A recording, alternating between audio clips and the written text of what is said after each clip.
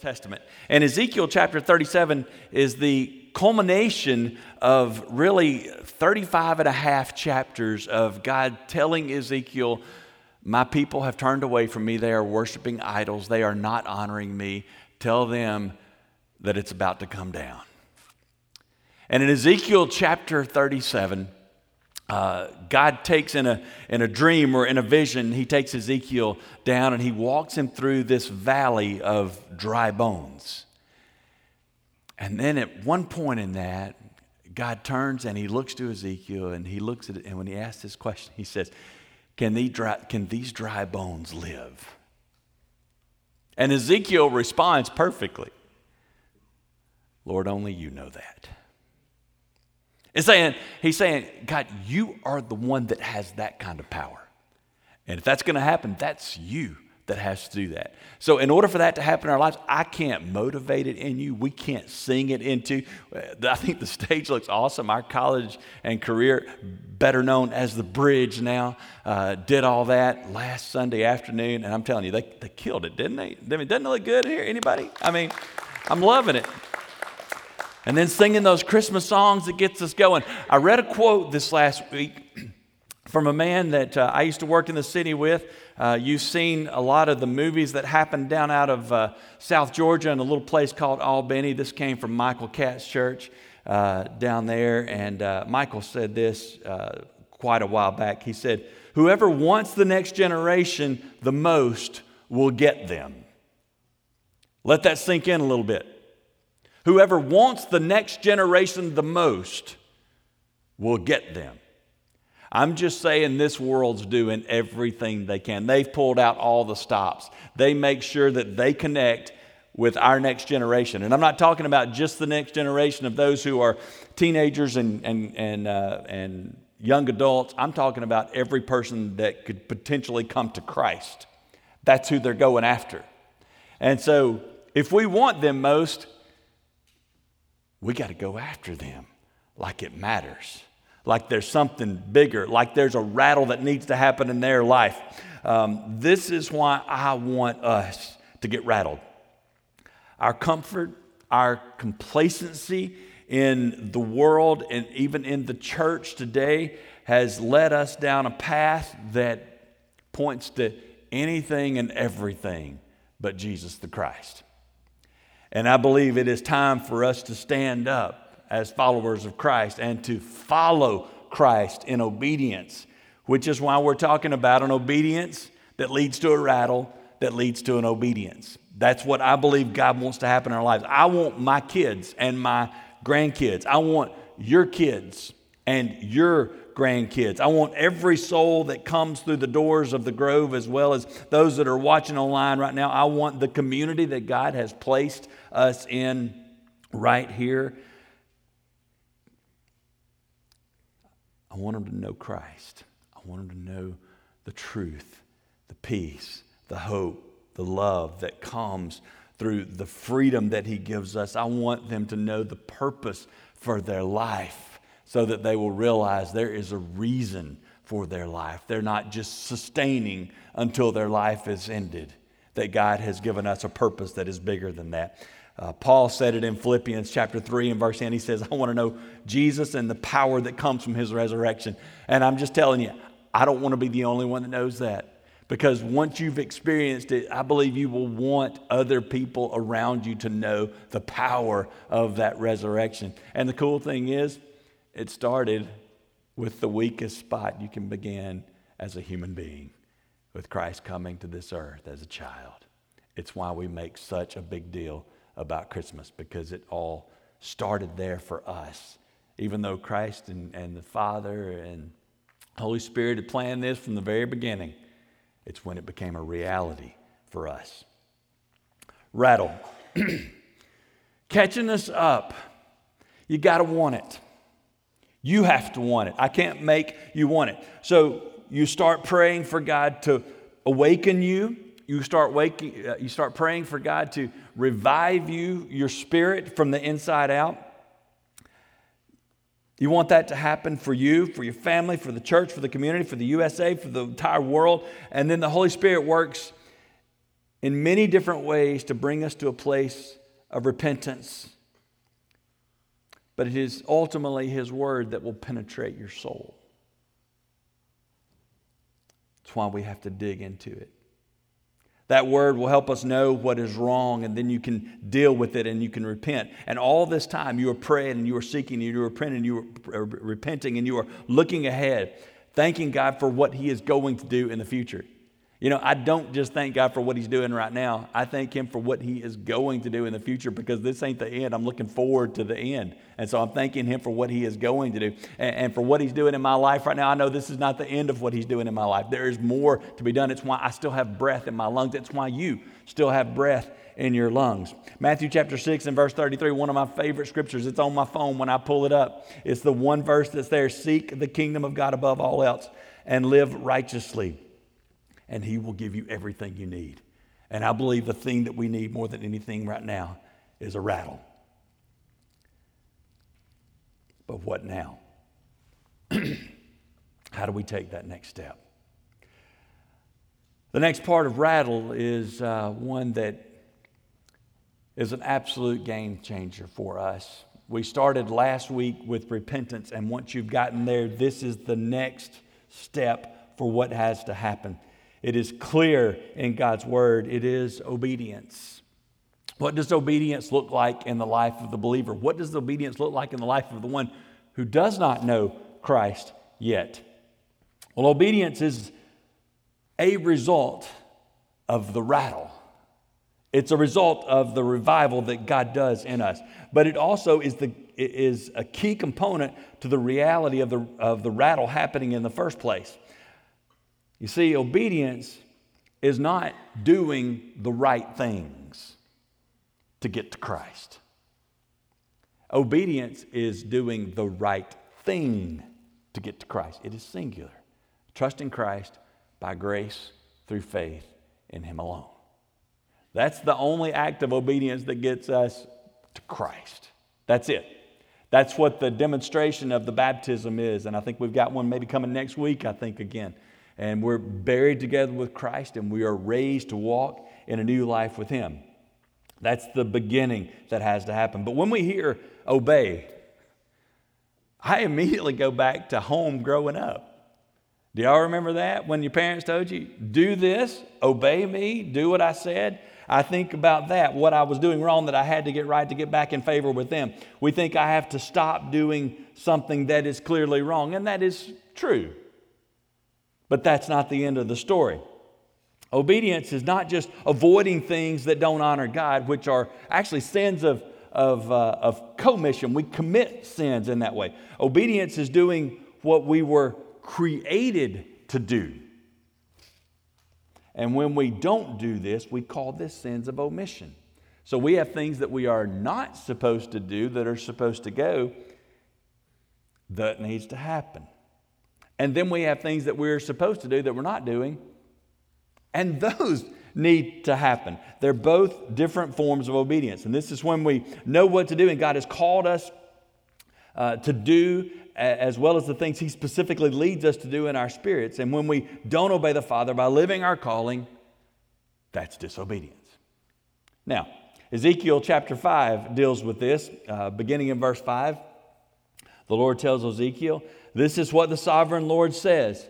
This is an illustration of what will happen to Jerusalem. I placed her in the center of the nations, but she rebelled against my regulations and decrees and has been even more wicked than the surrounding nations. And she has refused to obey my regulations and decrees I gave her to follow. So the Lord tells Ezekiel to tell the Israelites what they were guilty of only 17 times.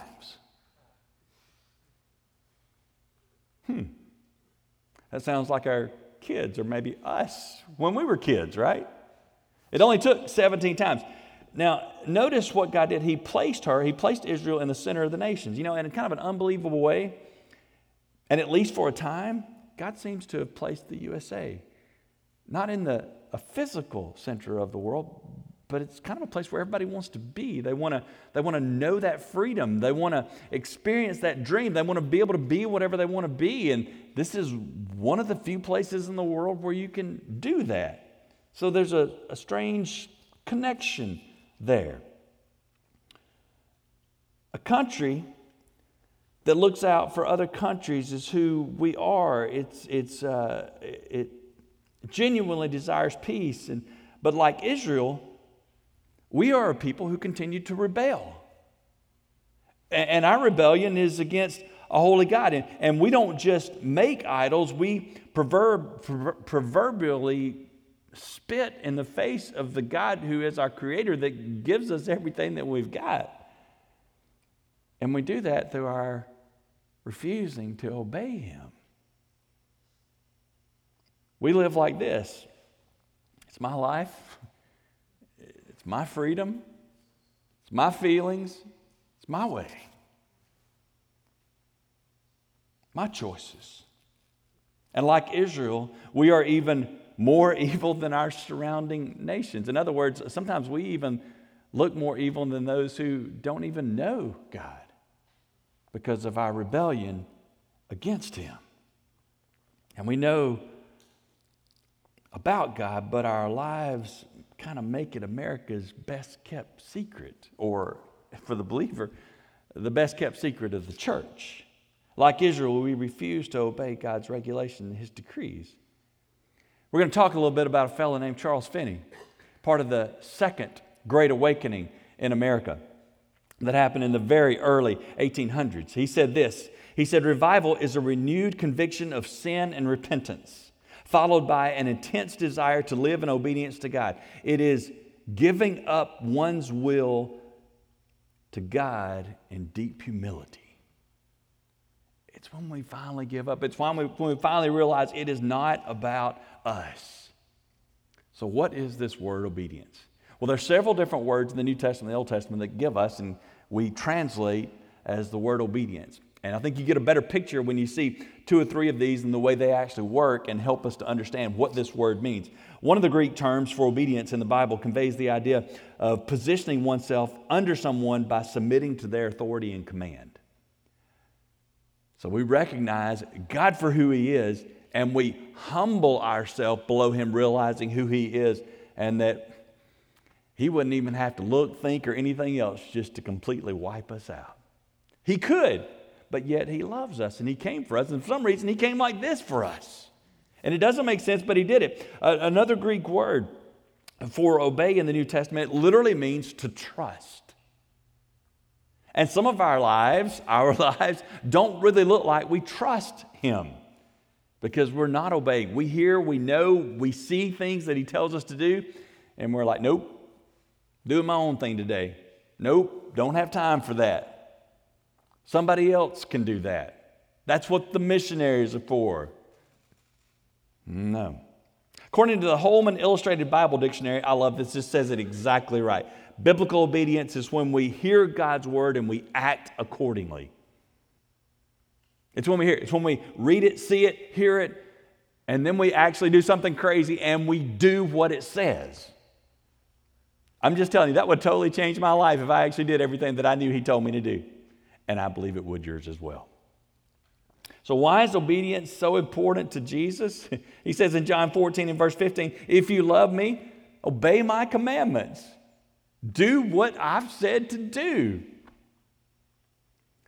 Our obedience, just a couple of quick things here. If you got your outline, I believe this will help you a little bit. Some things to kind of walk with through the week. Our obedience is a reflection of our love for the Lord.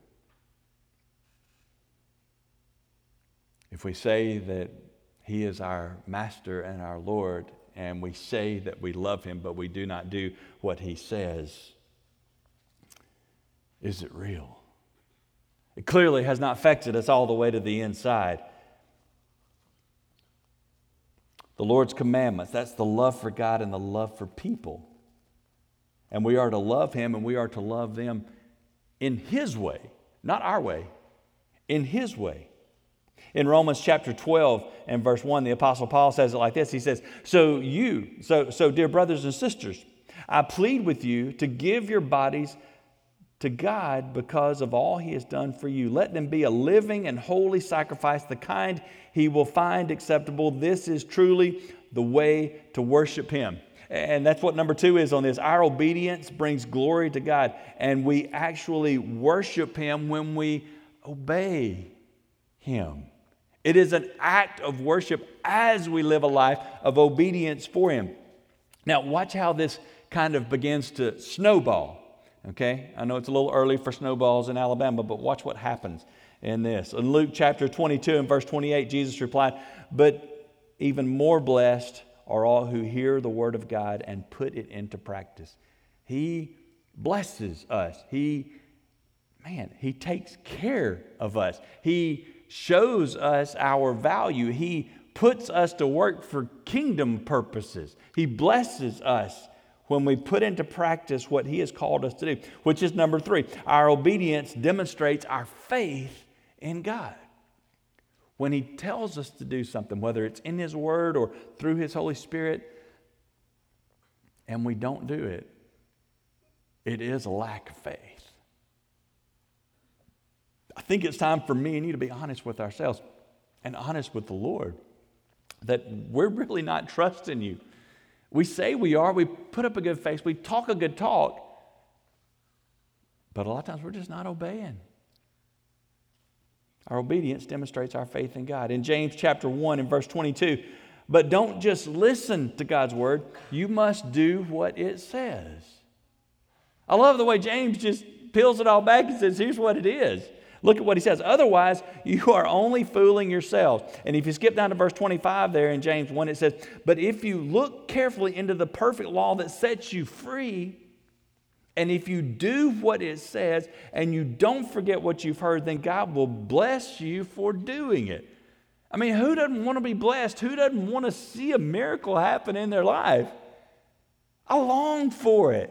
For moments like happened at the 11 o'clock hour last week, I long for that, day by day, moment by moment, for the times that I've seen people turn to Christ when I was obedient and I shared the gospel with them and then watching what God does in their life. I long for that. I want that kind of blessing from the Lord because all the rest of it seems little bitty compared to those things. You know what I'm saying? That's where I'm going with this. In Hebrews chapter 11 and verse 6, again, the Apostle Paul, I believe, says this, and it is impossible to please God without faith. Anyone who wants to come to him must believe that God exists and that he rewards those who sincerely seek him. Do you see a pattern here? When we obey him, man, he does us right. And I don't know exactly what that looks like in our life. Do I think that's lots of money and a big house? No, I don't. I think he blesses us with things that last forever. That's what I think he blesses us with. Because that's what he says in his word. So number 4 is this. Our obedience leads to God's blessings. Okay, you get that now, right?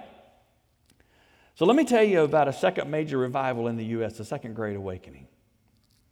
It was the first week of August in 1801, before most of you were born, at Cane Ridge, Kentucky. Anybody ever been there? Probably not. A Presbyterian preacher by the name of Barton Stone organized a massive week-long revival, and the attendance blew up. Now, you're 1801. The Midwest is just now starting, okay? We've had our 13 original colonies. We're just starting to make it westward. So we are in thin country when it comes to human beings and cities and people. But attendance blew up. Some say in that week as many as 25,000 people showed up at Cane Ridge, Kentucky. We're talking tent revival out in the middle of the pasture is what we're looking at here. Now here's just kind of a relative thought on this. The closest town was Lexington, Kentucky. And the best estimate of their population at the time was just under 1,800. And that was counting as far as they could go. That means people were horse and buggying and walking this thing for miles upon miles upon miles and possibly even days. But they came drawn. Now think about that. Drawn. They wanted to come to the front seat because they wanted to be blessed by God. Are you hearing me? They wanted it. More than anything else, it's what they wanted. Now, here's some reports that happened. Proponents of the revival say this. They called the meetings the greatest outpouring of the Holy Spirit since Pentecost. Good night. Are you hearing that? Do you remember Pentecost? That was the Jesus thing that happened when Jesus was physically there. But they called it the greatest thing. The critics were tearing it down because of the emotionalism and the converts and many who went into, and this is strange, I'm not going to tell you it's not, but they went into laughing spells and barking spells and dancing and jerking spells. I don't understand all that. I'm just telling you. I don't understand that. But God was doing something there. And people can mess up even a good thing that God is doing. I'm just saying. But while that was going on, I think you'll appreciate this part too. Simultaneously, a rattling that was going on there in the frontier, something was happening on the campus of Yale College. You may know it better as Yale University now. Big Ivy League, fancy college that most of us can't get into, even if we had enough money. We're in Connecticut. The college president was Timothy Dwight. He was an evangelical. He believed in the gospel of Jesus Christ, and that was the way that you come to faith.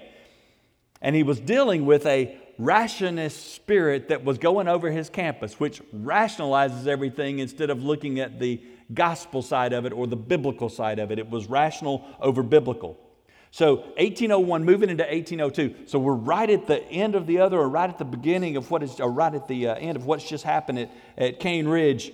And two young students from Yale became so convicted of their sins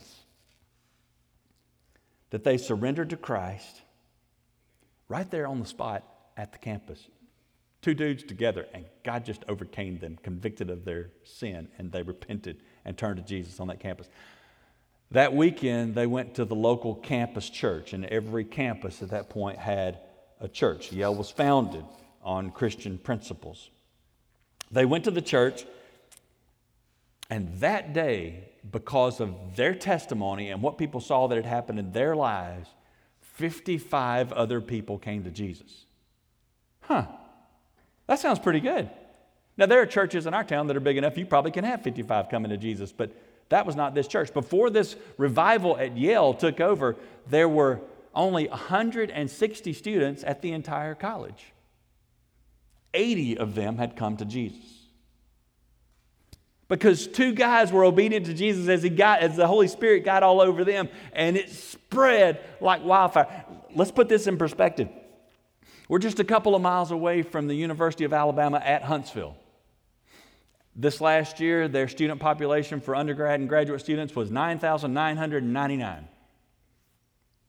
Let's have half of them come to Jesus.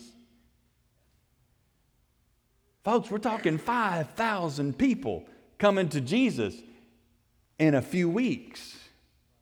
Would that not be fun? I'm just asking, I'm just pointing a question, I'm pointing out a reality to us. Remember Michael Catt said, whoever wants the next generation the most will get them. I'm just telling you, I want them. I want them for the sake of the gospel of Jesus Christ. I want people in this community for the sake of the gospel of Jesus Christ. The second Great Awakening also led to a realization that the church was intended to be a part of the society of which it lives. It is supposed to be a part of it. And through service in that society, that church can impact the kingdom of God by serving and loving and telling others the good news of Jesus Christ. That is what you and I are called to do. I'm just going to be honest. Our job is not to come to church on Sundays. It's where we come, and it's the pep rally, and it's where we get fed, and it's then where we go back out to do what we have been called to do. So the combination of the two revivals, the first Great Awakening, which was completely led by Reformed theology, Calvinism. The second one, Charles Finney and his group, led it completely by Arminianism, which meant it's man's choice and it's only man's choice pretty much. And the beautiful gold that came from it was this: Yes, it is God's sovereignty. Yes, it is man's choice. It takes both. God did everything he could, but he's not going to make us come to him. We have to choose him back. He made the choice for us. The proof is the cross through his death, burial, and resurrection. That is his demonstration of his love for us. Here's some things that happened because of this revival. New agencies were formed to advance missions. Matter of fact, we're only a few years away from the formation of the Southern Baptist Convention that would start with a mission board that would take people out all over the world to make sure that the gospel goes out. We're within a few decades of that happening. People decided that it's important that people get Bibles in their hands, so they start making sure Bibles are printed, and then they pass them out to everybody they can. They also did some social things that I think were incredibly important. They made up their mind that slavery was not right biblically for one man to own another man. And this revival led to a people that said, this is wrong. We got to change this. Charles Finney is probably the best known evangelist preacher of the Second Great Awakening. He got really creative. He was apparently a great speaker, and he drew great crowds when he was coming. But he had some ideas that some have worked out pretty good and some that didn't work out so well. You need to know about these just because this is what happened in this time. One of those was the first come forward invitation. Happened during the Second Great Awakening with Charles Finney. He also in that created a thing called the anxious bench. I feel like we may have an anxious bench in this room. Or at least we got some anxious people on a bench. But here's what the anxious bench was, and here's the problem with it. It was for those who had been so deeply affected by the hearing of the word and the gospel that they wished that they were saved. They thought they wanted that, and they probably did. But there was this idea that if individuals would come down to this bench that was in the middle of the worship center or in the middle of the tent, by sitting there, coming forward, raising their hands, kneeling, that they received salvation because they came there. Now, please hear me on this. Here's the truth. I'm sure many were saved because in their hearts they knew the desperate need they had for Christ, and they repented and they believed and they trust Christ by faith. But we know this, and I want you to know this. You can come to the anxious bench and you can raise your hands and you can kneel and you can pray a prayer and still not know Jesus. It has to be a heart change that Jesus does from the inside out when we trust him by grace through faith. And if you haven't done that, then this is the perfect day to do that, and you do not have to come to an anxious bench to do that. Romans chapter 2 and verse 13, for merely listening to the law doesn't make us right with God. It is obeying the law that makes us right in his sight. And I've got one more quote from Charles Finney. I think this is so good. This is another thing he totally got right. A revival is nothing else than a new beginning of obedience to God. That's what it is. It's us saying, no more of me, Jesus. That's where I want to go. No more of me, I'm going to go with Jesus. People that were obedient. It's the perfect season to talk about this, and we're going to go into it deep as we go into the rattle that rattled people over the next couple of weeks. Jesus' teenage mom, Mary, she obeyed the Lord as he spoke through his angel. Obedience is perhaps the most significant way that we submit to the Lord. Mary heard the most confusing words a teenage virgin could ever hear. You're about to have a child. You've never been with a man, I know that. It is the Holy Spirit that has come over you.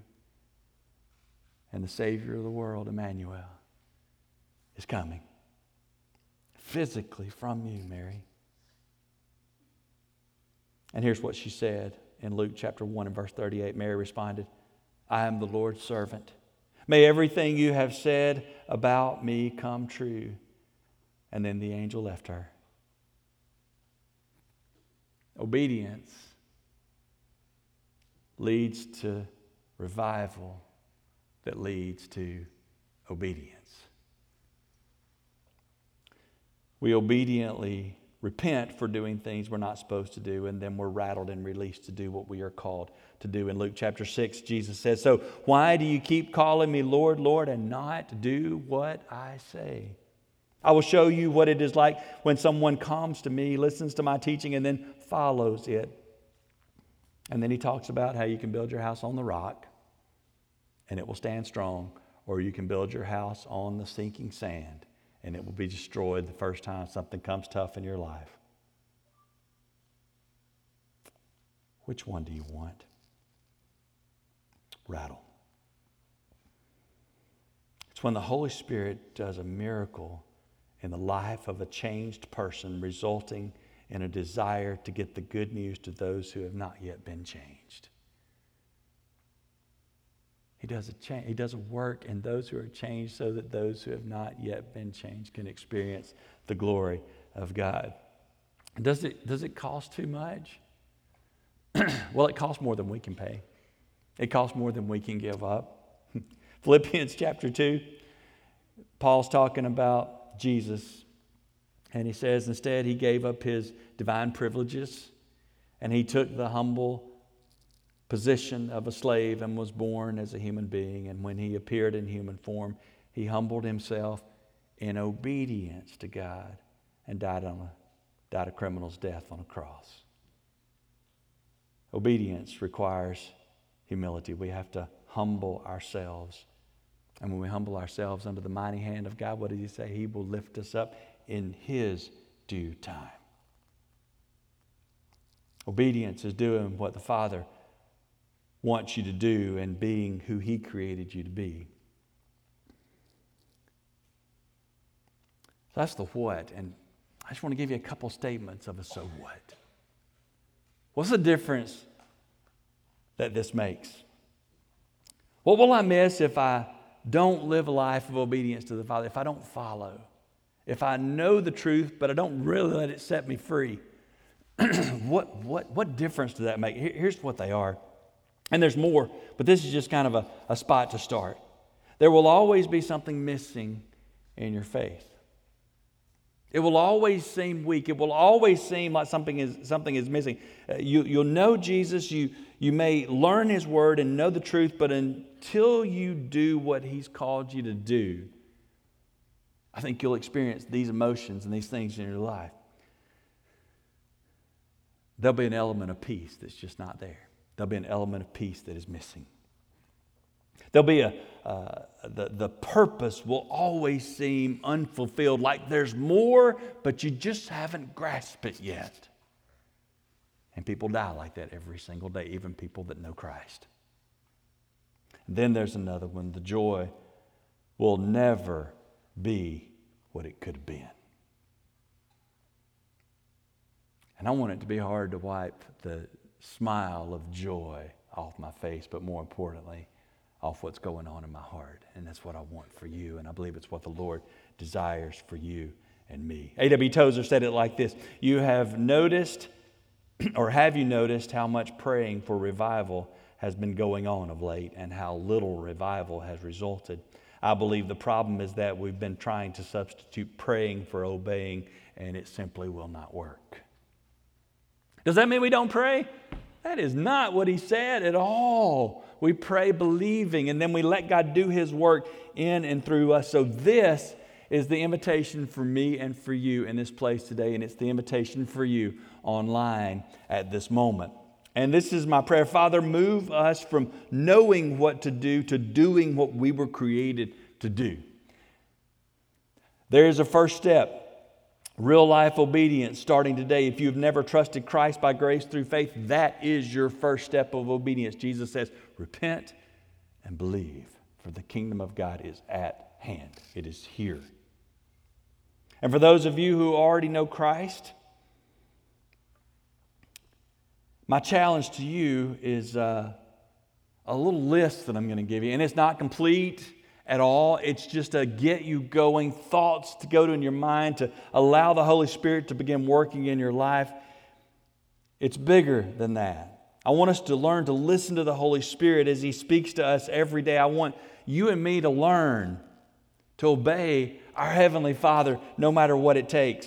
Here are a couple of those things, just real life things that can happen over the next couple of weeks. December the 18th. That's 2 weeks from yesterday.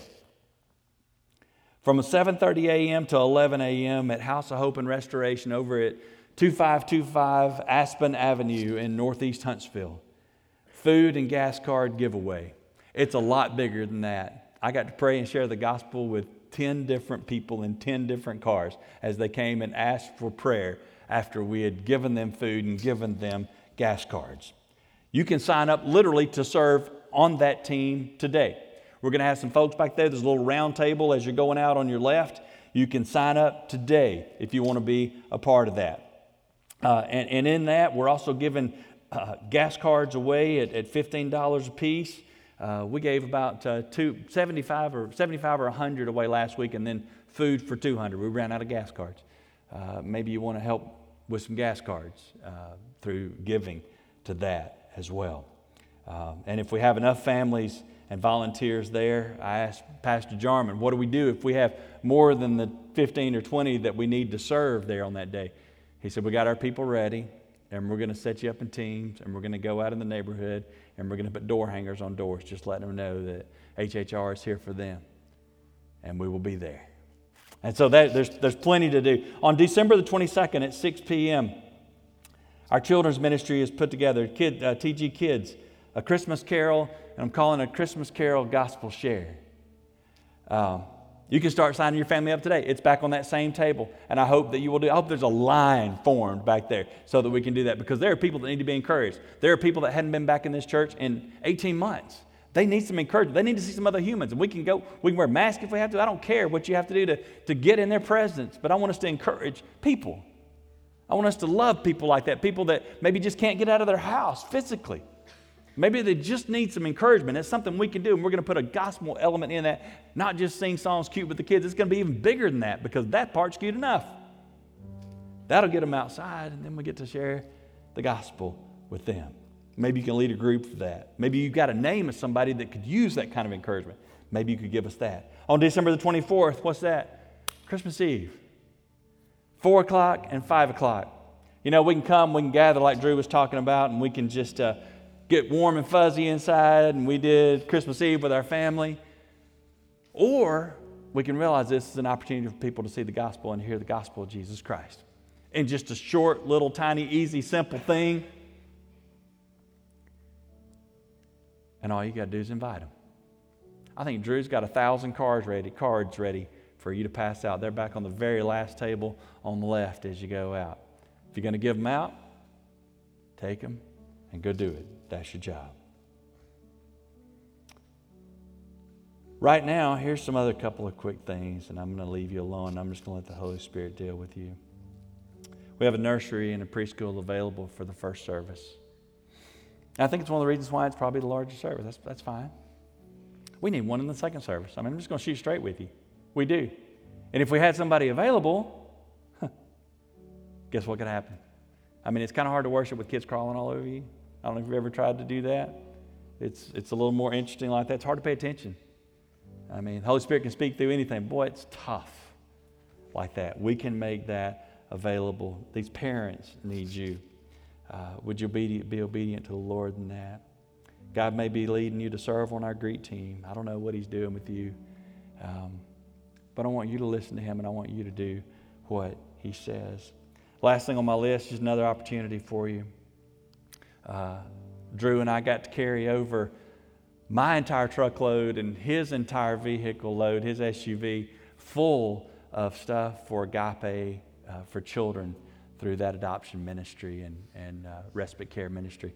It was beautiful. We packed a room there full of the gifts that you had given. It was so big, and our people have been so faithful to do that, and they did it so early this year that Sarah decided, hey, we can do more. And so she contacted Angel Tree. And I don't know if you know what Angel Tree is, but it's kids who's may have a parent who is in prison and have a really hard time having Christmas. And I think we adopted 5 more families right there. All the gifts have been bought because they had to be taken care of. But if you would like to give just to support and help making that happen, be a part of that blessing for those kids, you can go online, you can give, and just mark on it Angel Tree, and we'll make sure that goes there. I'm going to ask Drew to come down here, and if the Lord's speaking to you, I want you to listen to Him. Some of you just need to come pray because you're not obeying right now, and maybe that's your first step of obedience. But as we sing this song, ask Him, Lord, how do I need to obey today? Would you stand with me across this place? Father, it is good to be in your house. It is good to worship you, Lord. May our worship not stop here. May our obedience be a continued act of worship when we walk away from here.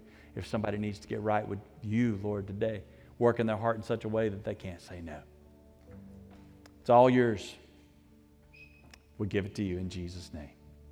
Amen. If God's speaking to you, come right now.